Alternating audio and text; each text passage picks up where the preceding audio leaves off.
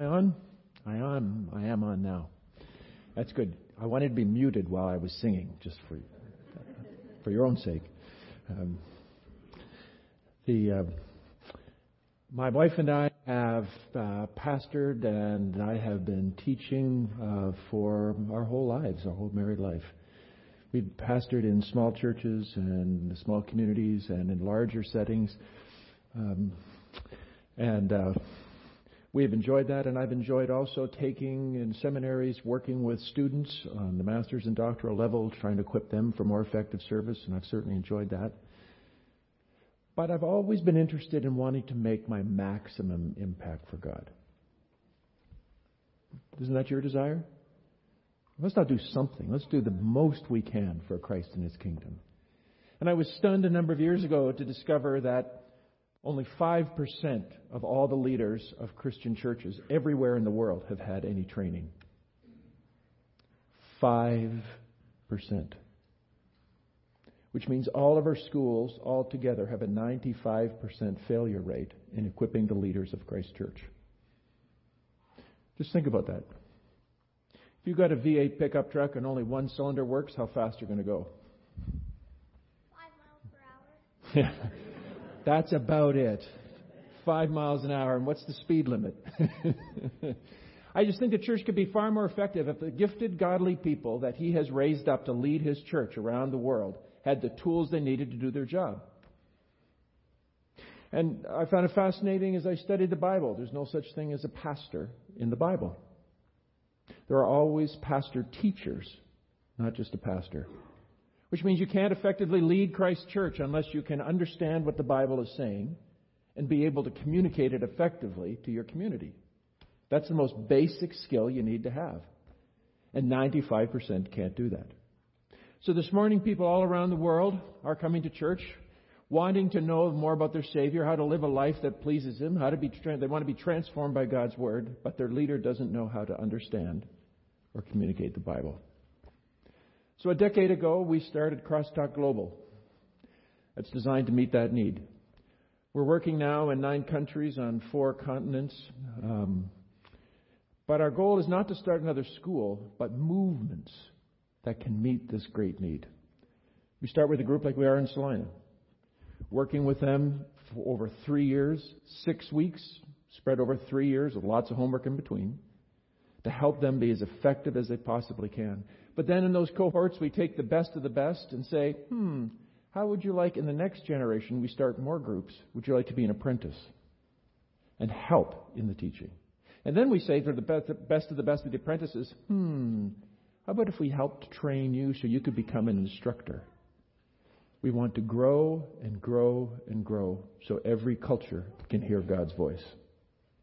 Just a small little goal. But I'm encouraged and thrilled by it. There's a brochure you'll find in the back you can pick up, and we've got something coming up Tuesday night where we can share a lot more. So I invite you to do that. So it won't surprise you when I tell you what I'm doing with Crosstalk Global, that I'm a little passionate about preaching. In fact, through the years, I have done my best to try and figure out how do we accurately communicate God's Word in a way that changes lives. I've got maybe hundreds of books. If you ask my wife, she may say thousands that have to do with preaching. And I think there's a lot to be learned from all of them. But the one book that I have found most helpful is this one. And the one preacher that I admire the most is Jesus. He didn't just come to die. He could have done that on a long weekend. What He did was He came to preach.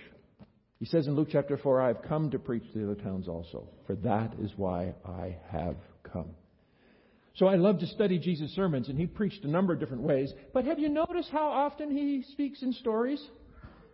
He's always telling a parable. He's always speaking in story form.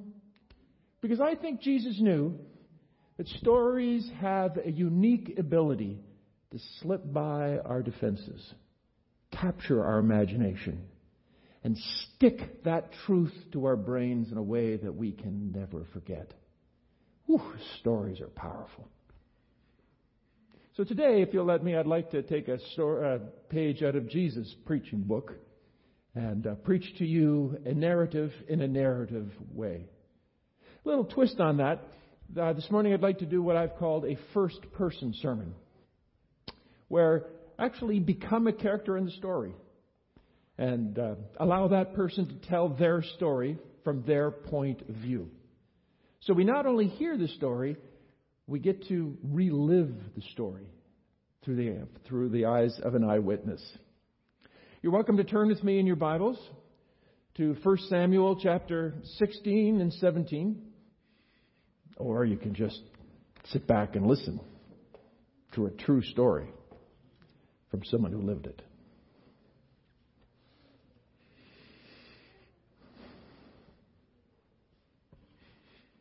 My name is Eliab. And you haven't a clue who I am, do you? All my life I wanted to be famous. All my life I wanted to be recognized by all the people of Israel. I wanted my name to be etched into the memories of all of God's people. And you don't even know my name. I had a chance, because when I lived here on earth, it was a time of transition. As a young man, Saul was king. Man, we were so thrilled to get a king because, well, for one thing, he looked like a king. He was tall. It's a good thing to be tall. Not only that, but he had the hair of a king. It was full and rich, and dark black, and came back down over his shoulders. Oh, man, he looked impressive. And he had muscles. I mean, his arms bulged in all the right places. And, man, when he flexed his chest, it just did stuff that was impressive. Wow, he looked like a king. And at first he acted like a king too. Because, one of the reasons we wanted a king was because we wanted a king to lead us into battle. And he took up the challenge early on. In the tribe of Benjamin, there was a small city called Jabesh Gilead. But the Amalekites came and surrounded it and threatened to destroy them, threatened all great harm. And no way Jabesh Gilead could defend itself. And somehow they got word out. And word came to King Saul. He heard about their plight. And he broke into action. He sent out couriers to all of the tribes, calling all of Israel to come together to defend Jabesh Gilead. And they all came, thousands of them, and they delivered that city. It was a great victory. That's the kind of king we want. Yeah. And he was, for a while. Then he began to stray a bit. Samuel was the prophet, and Samuel came to him on 2 occasions, gave him very clear instructions of what he wanted him to do. God gave instructions and said, I want you to go and do X, Y, and Z, and there was no ambiguity. It was as clear as crystal. And Saul deviated. The second time it's when Samuel gave God's command that he should go and eliminate the Amalekites, an evil nation. Their sin had risen up to the Lord, and God said everything must be destroyed. Saul went, won the battle, didn't obey the Lord. Samuel came to confront him and said, well, did you do what God said? Oh, yes, I did. Oh, yes, he did. He lied. What's the bleating of sheep that I hear? How come everything wasn't destroyed? What's going on? Oh, no, I didn't. I was fine. No, you weren't. Yes, I was. Well, and then finally he says, well, but it wasn't my fault. The people, the soldiers, it was their fault because they really wanted the goods. And so that's why he would not admit his sin. And I'll never forget the stories that were told. That small, frail prophet Samuel stood in front of that huge man, King Saul, poked his bony little finger in the middle of that massive chest and says, this is what the Lord says, because you have rejected the word of God, I reject you as king of Israel. Whew. You don't hear that very often. Looks like Saul's out. I wonder who could be next. We all wonder. Some of us dream. Me, I gave it a little thought, but nothing serious, After all, I was tall. It's a good thing to be tall. I had hair. I mean, not quite like his, but a little oil in it and stuff. You could kind of fluff it up a bit. The muscles were a problem. But push-ups. But pull myself up at least halfway on a bar, maybe. Just dreaming. Then one day, we heard that Samuel was on the move. He left his home and he had the horn of anointing oil with him. Woo, someone's going to get chosen. Yeah, well, don't worry. Then I heard he's coming to Bethlehem. Are you kidding? He's coming to my hometown? Samuel with the horn of anointing oil? I wonder. And he came to the gates of the city and said to the elders, he's come. And they said, why are you here? Well, I've just come to sacrifice, that's all. Wink, wink, nudge, nudge. And then he said, do you know a man named Jesse? I'm interested in getting to know a man named Jesse. I'd love to see him and his sons. Can you believe it? I mean, here they are. Samuel's coming to anoint a king. He's come to my hometown and wants to meet my family so he can use his horn of anointing oil. I tell you, unbelievable day. Have you ever had one of those days where everything seems to be going perfectly? Like your whole life has been lived for this moment. I wanted to be famous, and this was my chance. He's come, and secretly, I had a little prepared for it. I had a nice new robe with nice V at the front. I was all set. I raced back, got it on. And Samuel said, okay, I want you guys to all line up from the oldest to the youngest. And I came, and I took my place. And I stood up as straight as I could because I was not only oldest, I was the tallest.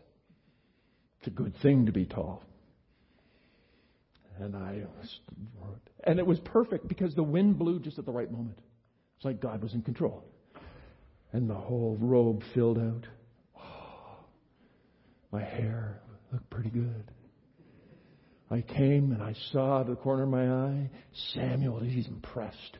His hands going down for the horn of anointing oil, and I'm ready for it. And then I went a bit overboard maybe. I turned my head sideways so you could see the most important feature you need to have as a king, a good profile. For the coins, you don't want an ugly nose or something. You want a really nice profile. And I had it. I had the profile. I had the height. The hair, I put some oil in. The chest was a bit of a problem, but I kind of fluffed up the hair the best I could. And I'm there, and I can see Samuel bringing up the horn of anointing oil, and I'm waiting to feel that oil on my head cascade over my shoulders. It would give me the smell of royalty. That's what I wanted. And I'm waiting. And he kind of has a puzzled look on his face, like someone's whispering in his ear, and he's hesitating. And I wanted to give him more chance, so I'm lingering as long as I can so he can pour it on my head. But it didn't come. Son number 2. You're going to anoint him instead of me? You know what he did last Tuesday? I got stories to tell on him. You can't. And then he walked across. And then brother number 3, 4, 5, 6, 7. Well, this was a brilliant occasion. We all came together to anoint the king, and no one got anointed. That was a bust. Samuel was confused, you could tell, and he said to Jesse, those are all your sons, right? Oh, yeah. Oh, it's David, but, ruddy little kid. He's out looking after the sheep, that's all. Well, get him. Get him. I want to wait for him. We all waited. Finally, David shows up. You see Samuel cock his head a little bit again, like someone's talking in his ear. And Samuel takes out the horn of anointing oil and pours it over him. He's going to be the king? That ruddy little brother of mine, he's going to be the next king of Israel? Why him? Why not me? I'm tall. Did I mention that? I mean, I got hair and, okay, muscles, but, basically I qualify. And the sacrifice went and the feast began. But I wasn't that hungry. I found a way to sidle up to Samuel and say, what gives here?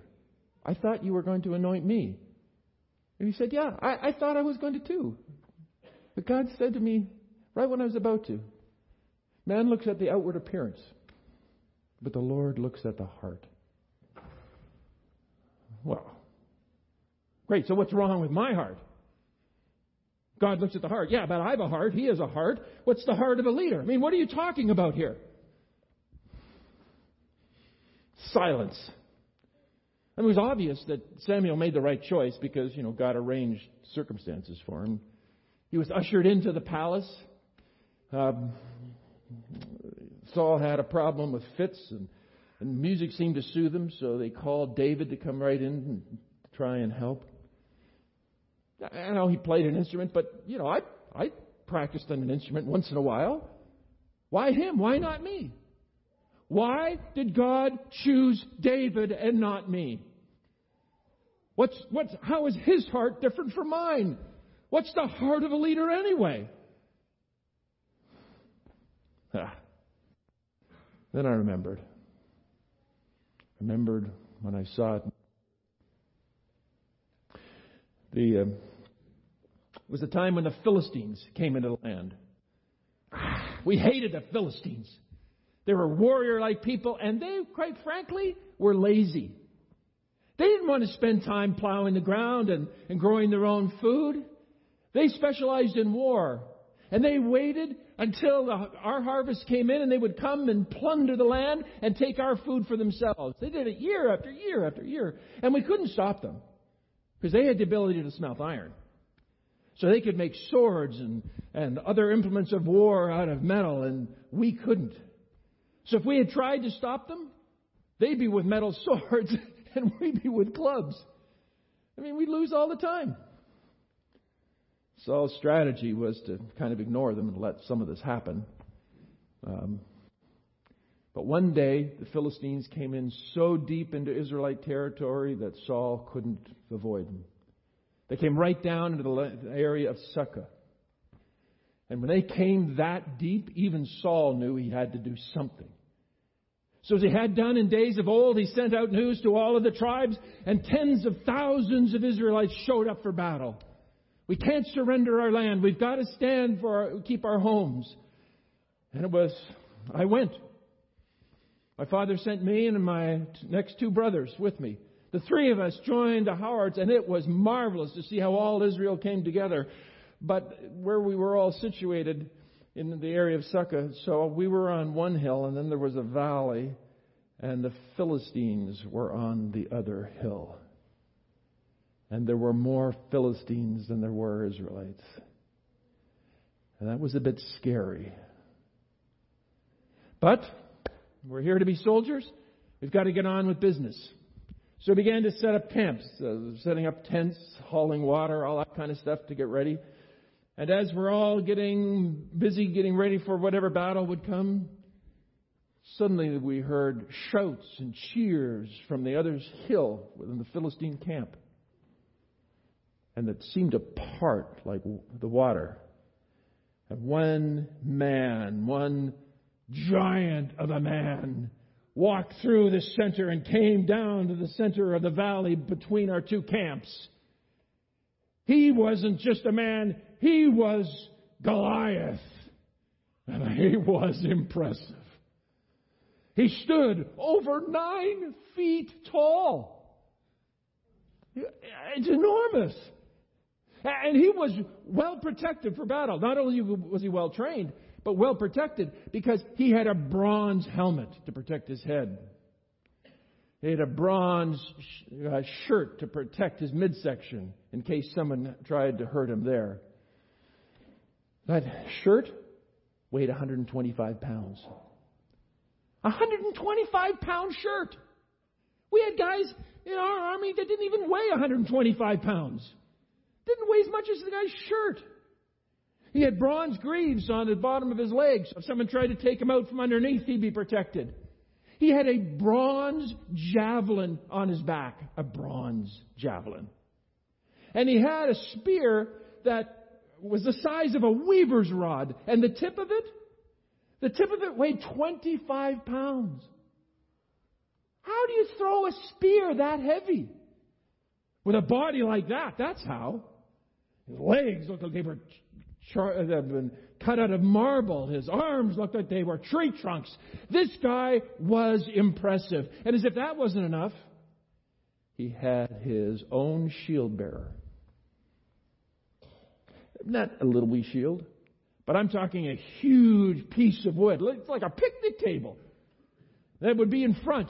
And there was a guy that held it up. And he was holding this piece of wood so that he would be protected from all kinds of enemies. And this guy's job was just to make sure that the Goliath was kept safe.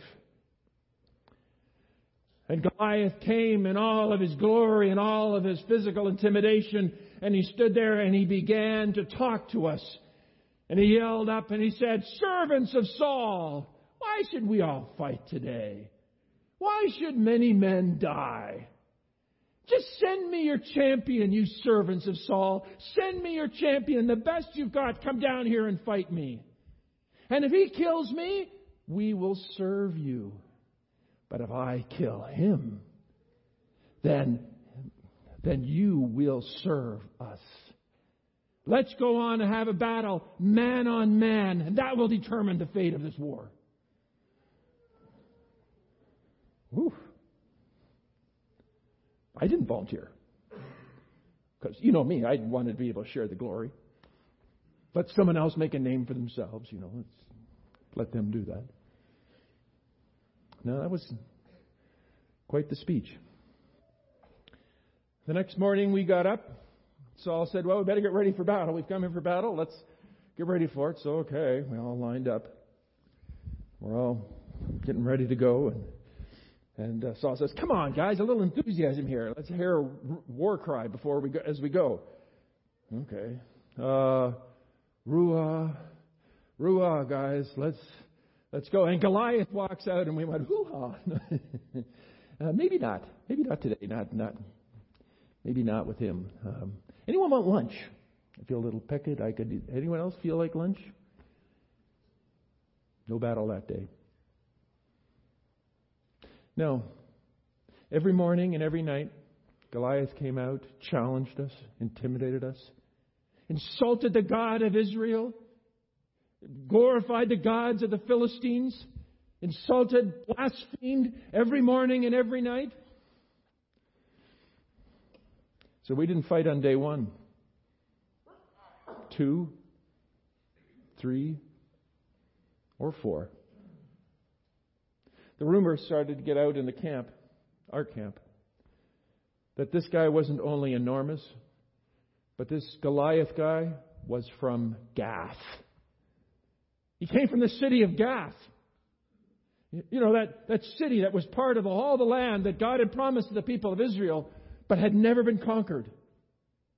Joshua had never defeated it. No one had defeated it because it was filled with giants and it seemed impregnable. Nobody thought you could defeat Gath. And here was Gath in person. This wasn't just Goliath. This was Goliath from Gath. I know what God promised that it would be ours, but give me a break. Look at this guy. 5 days, nothing. 10, 15, 20, 25, 30 days. He came and insulted us and the God of Israel day after day. No battle. No one had the courage. Saul figured out, we need some more incentive here. So he came up with an incentive plan to get someone to go and challenge this guy one-on-one. And it was, it sounded pretty good on the surface. He said, okay, whoever goes to fight Goliath, I'm going to make him rich. I'm going to marry my daughter. Okay. And he'll be exempt from taxes for their whole life. That sounds pretty good. But it was interesting to talk around the campfire that evening. What guys were saying. I know he said he'll make us rich, but money's the root of all evil. Marrying the princess would be nice, but I got a sweetheart back home, and I wouldn't want to break her heart. So out of deference for her, maybe I'll pass on this. And taxes, personally, guys were saying, it's my way of contributing to my society. I wouldn't want to lose the opportunity to help my country as a whole. I love paying taxes. Yeah. No one's interested in those incentives. Nobody wanted to go and die. So nobody fought. 35 days. 40 days. But that was the worst day. The 40th day? That was the worst. Because that was the day my little scrawny brother showed up. Ah, how embarrassing. Dad had sent him, Jesse had sent him with bread and cheese to help sustain us in this 40-day battle. And David shows up and realizes the battle hasn't even started. Why was I sent? What are you guys doing here? You're just standing there. And Goliath came out and he gave one of his rants in the morning. And as he gave his rant and everyone witnessed it and David saw it, David turned around and said, yeah, but so what's the problem? He's inviting a challenge. How come no one's taking him? And he says, are you kidding me? Look at that guy. Tall, big, heavy, shirt. Look at that. No one's going to take him on. We'll all get creamed. David says, but why? Why isn't anyone willing to go? Why? And news got out to Saul. There's at least one guy who doesn't seem to be afraid. Oh. So he summoned David to his tent. He's got at least one volunteer, right? He brings him to his tent. We loved tent meetings, by the way. Because meetings that take place in a tent, everybody hears. And we could all hear Saul say, are you crazy? How are you? You really want to go fight him? Yeah. David said, I'll go fight him. He says, you're not trained in battle. You're small. You're little. What in the world are you going to do? All you've been doing is looking after a few sheep. And David answered him with courage that I had not heard from him before. And he said, the Lord helped me protect my few sheep from a lion. And he helped me protect my few sheep from a bear. And the Lord will deliver this man, this uncircumcised Philistine, into my hands as well. Whew. Well, Saul said, you're my best option. My only option. Okay, go for it. And try my armor on. No, Saul was big, it didn't fit. And David was polite. It's not my style. Forget that. And I saw the most crazy sight of my little brother, walking down the hill to the bottom of the valley with nothing but his stupid shepherd's staff and that dumb old sling he kept playing with all the time whenever he was out with the sheep. And he's walking down. Goliath came out for his rant. He stood at the bottom as he had for 40 days, master of all that he surveyed, and he looked and he saw this speck. The speck slowly moving down, and he squinted, and he saw a boy with a shepherd's staff. Was he ever insulted? I've waited 40 days for this? Am I a dog that you send a boy with a stick? And David didn't stop. He kept walking down towards Goliath. And Goliath got furious, and he said, boy, today I will feed your flesh to the birds of the air and the beasts of the field. And David stopped for a second and looked back at him. You come at me with sword and spear, but I come at you with the name of the Lord Almighty. And today I will feed your flesh and the flesh of all the Philistines to the bird of the air and the beasts of the field. And the world will know that there is a God in Israel. And the victory belongs to the Lord, the God of Israel. Goliath had never heard such insolence from a boy especially. And you could tell he was angry. And he starts walking towards David. He was heavy, so it took a while to get moving. But the guy with the picnic table was having troubles, right? Because he's got to move this huge piece of wood to try and protect Goliath where he's going. And David kept walking closer. And then he began to run. I mean, I might not like my little brother, but that guy's got wings on his feet. He can fly. And he starts running, but not towards Goliath. He starts running around Goliath. And I'm looking at going, oh, for crying out loud, that's genius. Because, the Philistines have all these heavy metal weapons, so they're really good in close combat. You know what they're not good at? Distant combat. And David was keeping out of range of Goliath, so Goliath could do nothing about it. And he stayed out of range, and as he was going in the circle, the guy with the picnic table was having real trouble. He couldn't move the piece of wood fast enough to keep up with David. He outflanked him.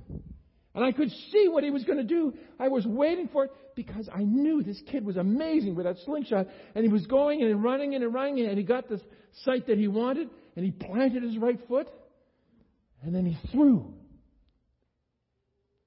And the sound of thousands of soldiers holding their breath, and one stone whistling through the air was deafening. And then it hit. Goliath's eye went wide, and he was down on his face. David didn't miss a step. As soon as he threw, he leapt off his right foot right towards Goliath, because he knew he had to act quickly. He had no sword. All he had was a sling.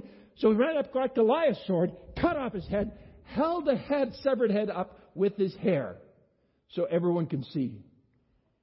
Well, the guy with the picnic table suddenly thought, this isn't a good place to be. And he starts running up the hill. He beetles up the hill towards the other Philistines. And the other Philistines say, well, what in the world?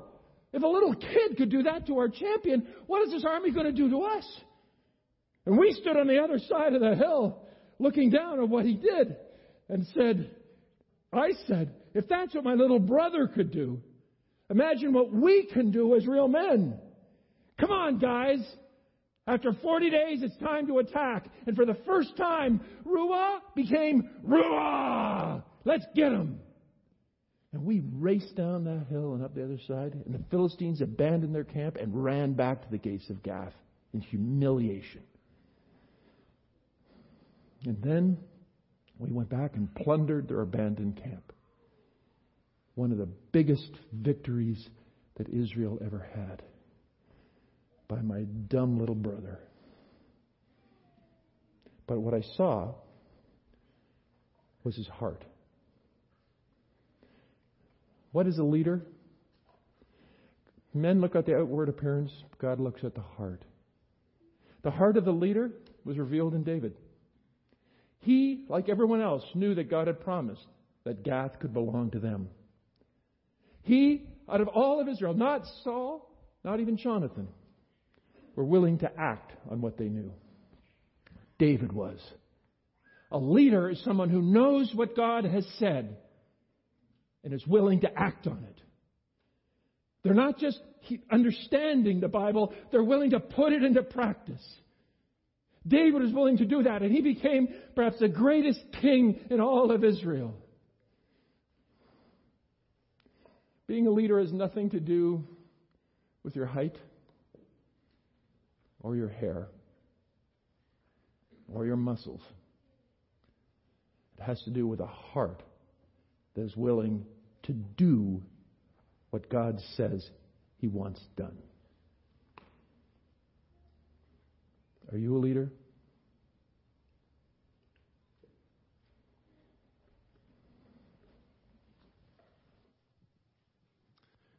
Would you pray with me? Heavenly Father, we thank you for the truth and the power of your word.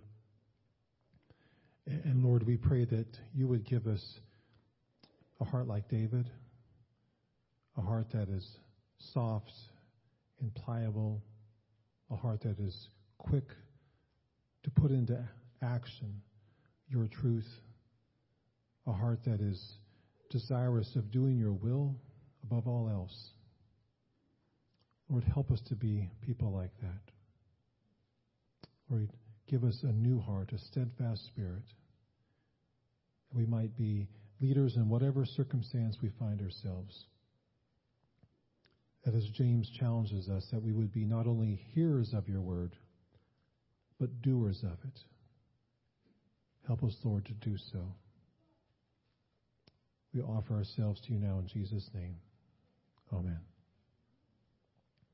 So before we conclude the service, I just want to give you a chance to respond. If you'd like to attend the dessert on Tuesday night, there's an insert on the front side, or on the back side. There's some details a little bit about Crosstalk Global. It's a fantastic ministry. And if you'd like to attend, just put your name and the number of attendees and drop it in the boxes as you leave this morning so we can plan accordingly. Now would you please stand for the benediction. And now may the love of God the Father, the grace and peace of his Son Jesus Christ, and the fellowship and the power of the Holy Spirit abide with you now and always. Amen.